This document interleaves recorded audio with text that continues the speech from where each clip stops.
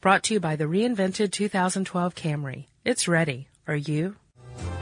Welcome to Stuff You Should Know from HowStuffWorks.com.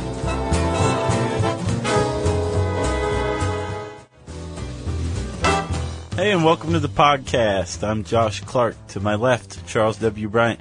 To my right, Jerry The Killer Rowland. Yes, thank you, Chuck. To your immediate right. Yeah, within 2 inches, it looks like. Within sniffing distance, as she's pointed out.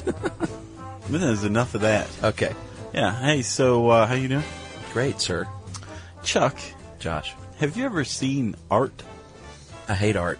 Chuck, let's do something different. Yeah, that was nice, though, actually. Thank you. Chuck knows a guy who hates art. Yeah, knows a guy who knows a guy who hates art. One of my friend's redneck cousins said that one time. I hate art. Just art. Whatever. It makes a lot of sense. Movies, poetry, film. Yeah. Sculpture. Sure. I hate art. Yeah. Let's go ahead. Guys named Art. It's like that old joke about a guy hanging on the wall. Yeah. Yeah. So go ahead. No, I'm not going to. Okay. Actually, Chuck, we have, I think, come and gone on the 20th anniversary of the largest art heist in U.S. history. It happened in 1990 in Boston. Yes. Men. What was the name of the museum? Isabella Rossellini Art Museum? The Isabella Stewart Gardner Museum in Boston. And some dudes made out with $250 million in paintings. Rembrandt's, Degas sketches, and a Manet. Yeah, and they actually did it in high style. They dressed up in Boston police uniforms, dropped by the museum after hours. There were 2 security guards on duty, both of them college students.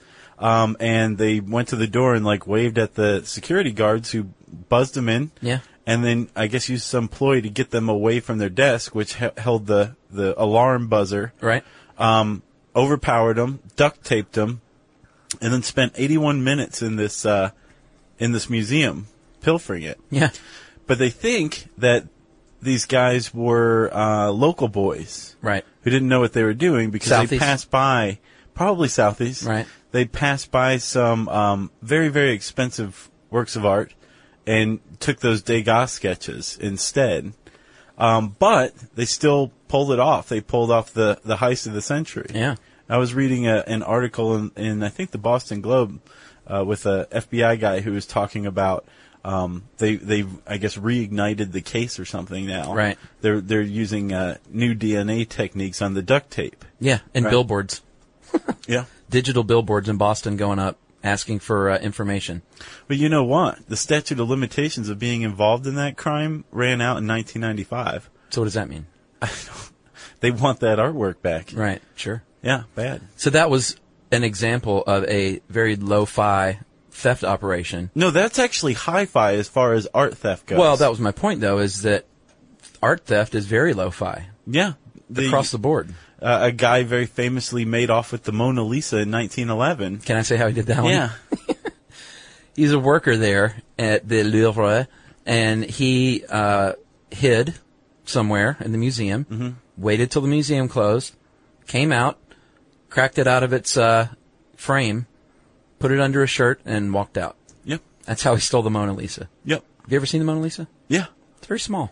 It is surprisingly small. Jerry just nodded like, yes, it is. A woman was actually recently arrested for throwing a mug at the Mona Lisa. Yeah. Because she was rejected for French citizenship. And Yeah, I remember that. she was taking it out on old Mona. Although it's behind all kinds of protection now. A bulletproof glass. Yeah, but back then it was the funny thing is it sat empty for a few days, a couple of days, without the museum doing anything because everyone just kind of assumed that someone knew that it was being cleaned or something, and someone knew about its whereabouts. And then finally, somebody eventually went, "Oh, wait a minute, you don't have it? You don't have it?" So then they alerted the cops, of course. Which actually, when we were doing research in this article, and this is, by the way, part two in the series of how easy is it to steal blank. Sure. Right? We started with nuclear weapons. Right, now art. Now art. And what I found from researching this article is it's extremely easy to steal art. Yeah, compared to like a bank or, like a diamond jeweler or something like that. Yeah. It's not like the movies. They don't No. have the laser beams with Catherine Zeta-Jones shimming and sliding around under the laser beams. Right, yeah. I'm It's not not like entirely certain that was Catherine Zeta-Jones. Body double? Yeah. Yeah. But you can very easily walk into a museum with a gun, as was done in 2004 in Oslo, Norway, when somebody walked in with a gun and stole the Scream. Yes. Edvard Munch's The Scream. Yes, and that is the second time that that's been stolen in the past 15 years alone. Right.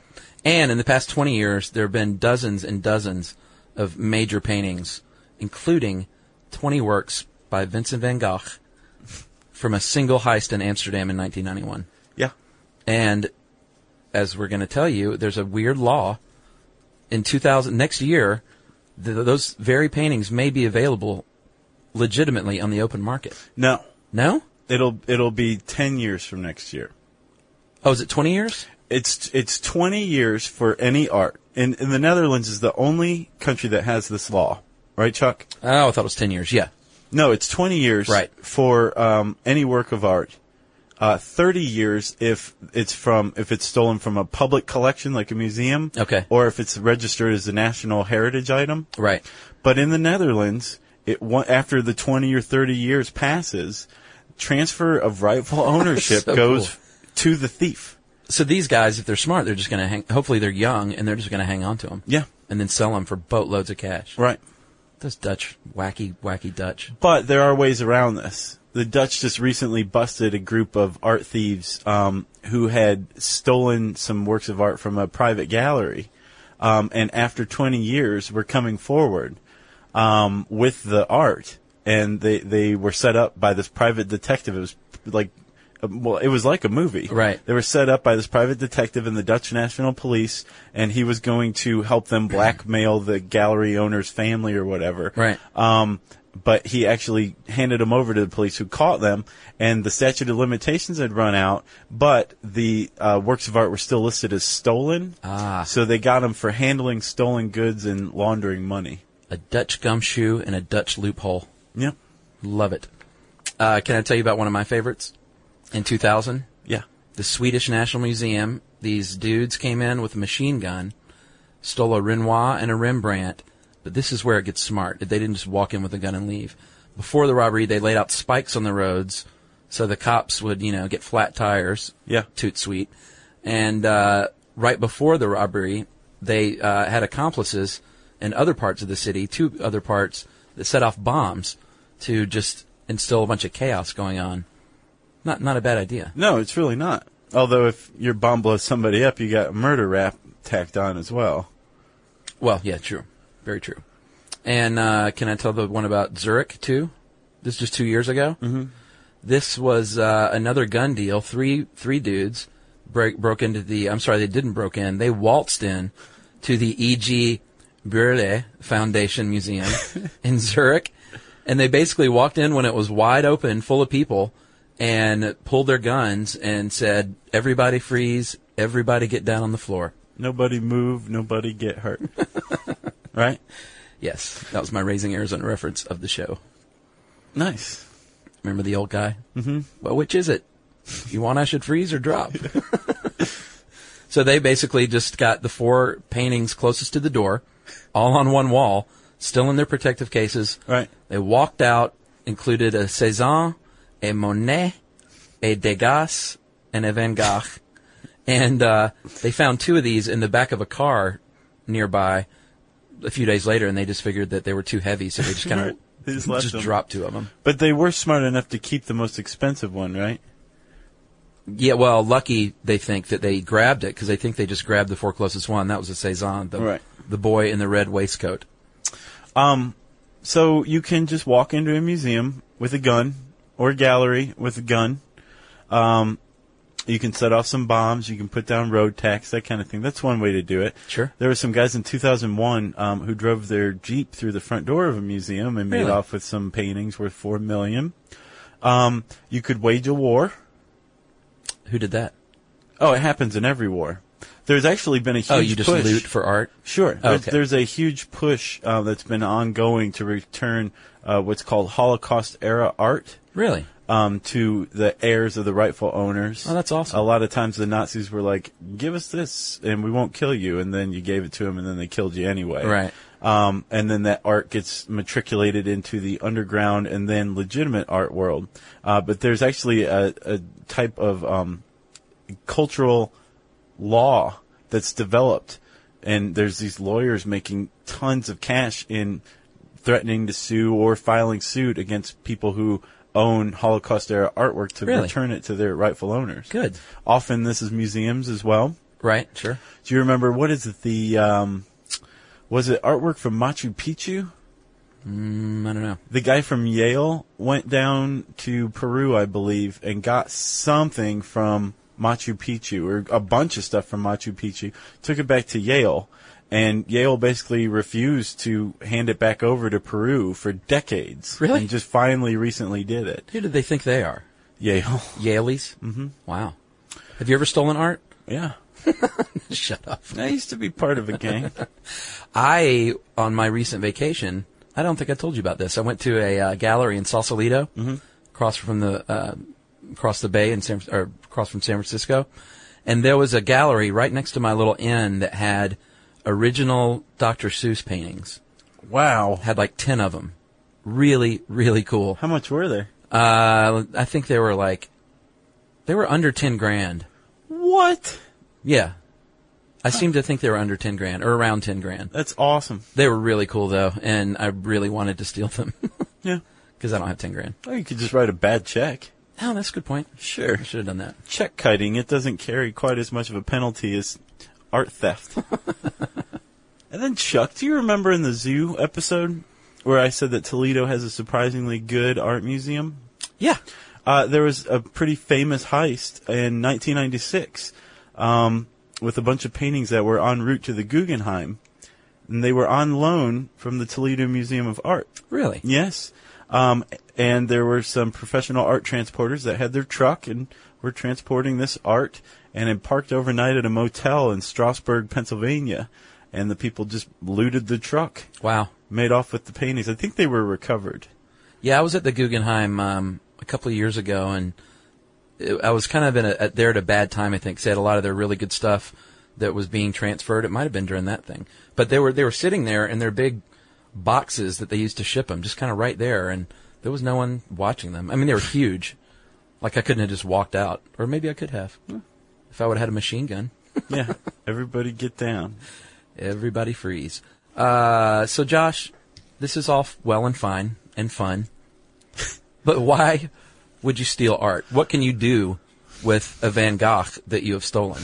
Well, first off, we should say that art theft, the trade of stolen art, ranks third in the world as far as illicit activities go in generating money. Shocking. Estimated $6 billion annually. Well, that's because art is really, really, really expensive. Sure, yeah. And it's right behind drugs and then arms. Not bad. No, it isn't bad. Well, it is bad, right? Yeah. Yeah. So I would say money is the big reason why. The thing is when you are stealing, actually, I would say money is the only reason why. Yeah, but how do you unload art is my thing. I'm getting to that. Settle down.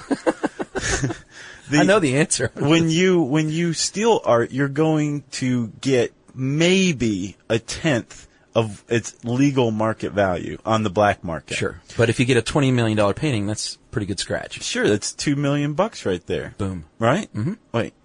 Yeah. Yes. And you're going to get a tenth of its value two different ways. One, you're going to sell it to an unscrupulous dealer. It's so funny. They always use the word unscrupulous. It's part of the art world. When they're talking about art theft, the word unscrupulous always comes before somebody who is knowingly buying. Yeah. Or, it's not evil. Right. Or, low moral. Yeah. Shady. Yeah. It's like saying they have no tact whatsoever. Exactly. An unscrupulous art collector or dealer will buy it, but is going to buy it for 10%. Sure. And you can also sell them as fakes, high quality fakes. And those usually, or replicas, we should say, as they say in the art world. Right. And those usually fetch about 10% of the market value.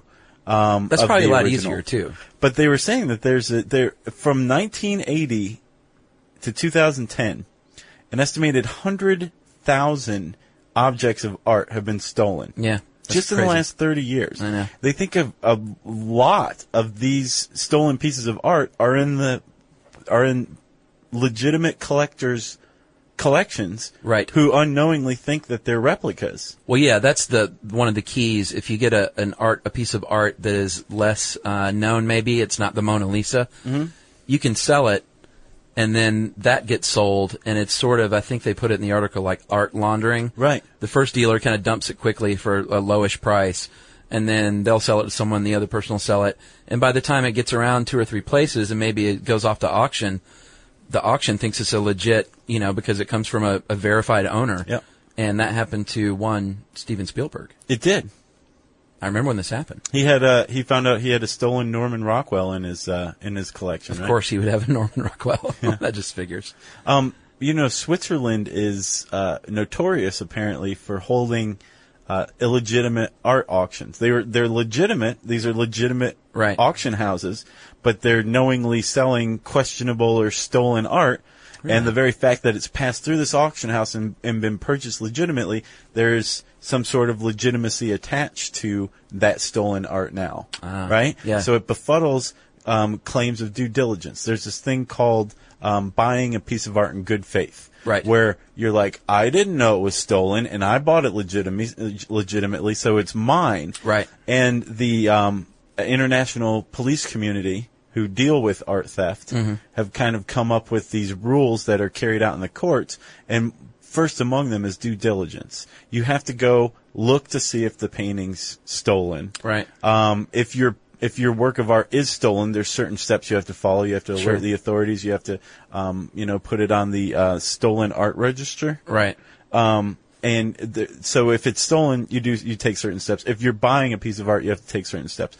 But first among them was something that you mentioned, was quick art sale. Right. If you buy something in haste, that should be a red flag to you. Sure. Somebody's just trying to unload it. Let's just do this. I just want to get rid of this Rembrandt real quick. Exactly. Yeah. So, if they find out that you made a quick sale, your claim of due diligence is out the window, and you Right. can't say that you bought it in good faith, and you're probably going to lose your money and the piece of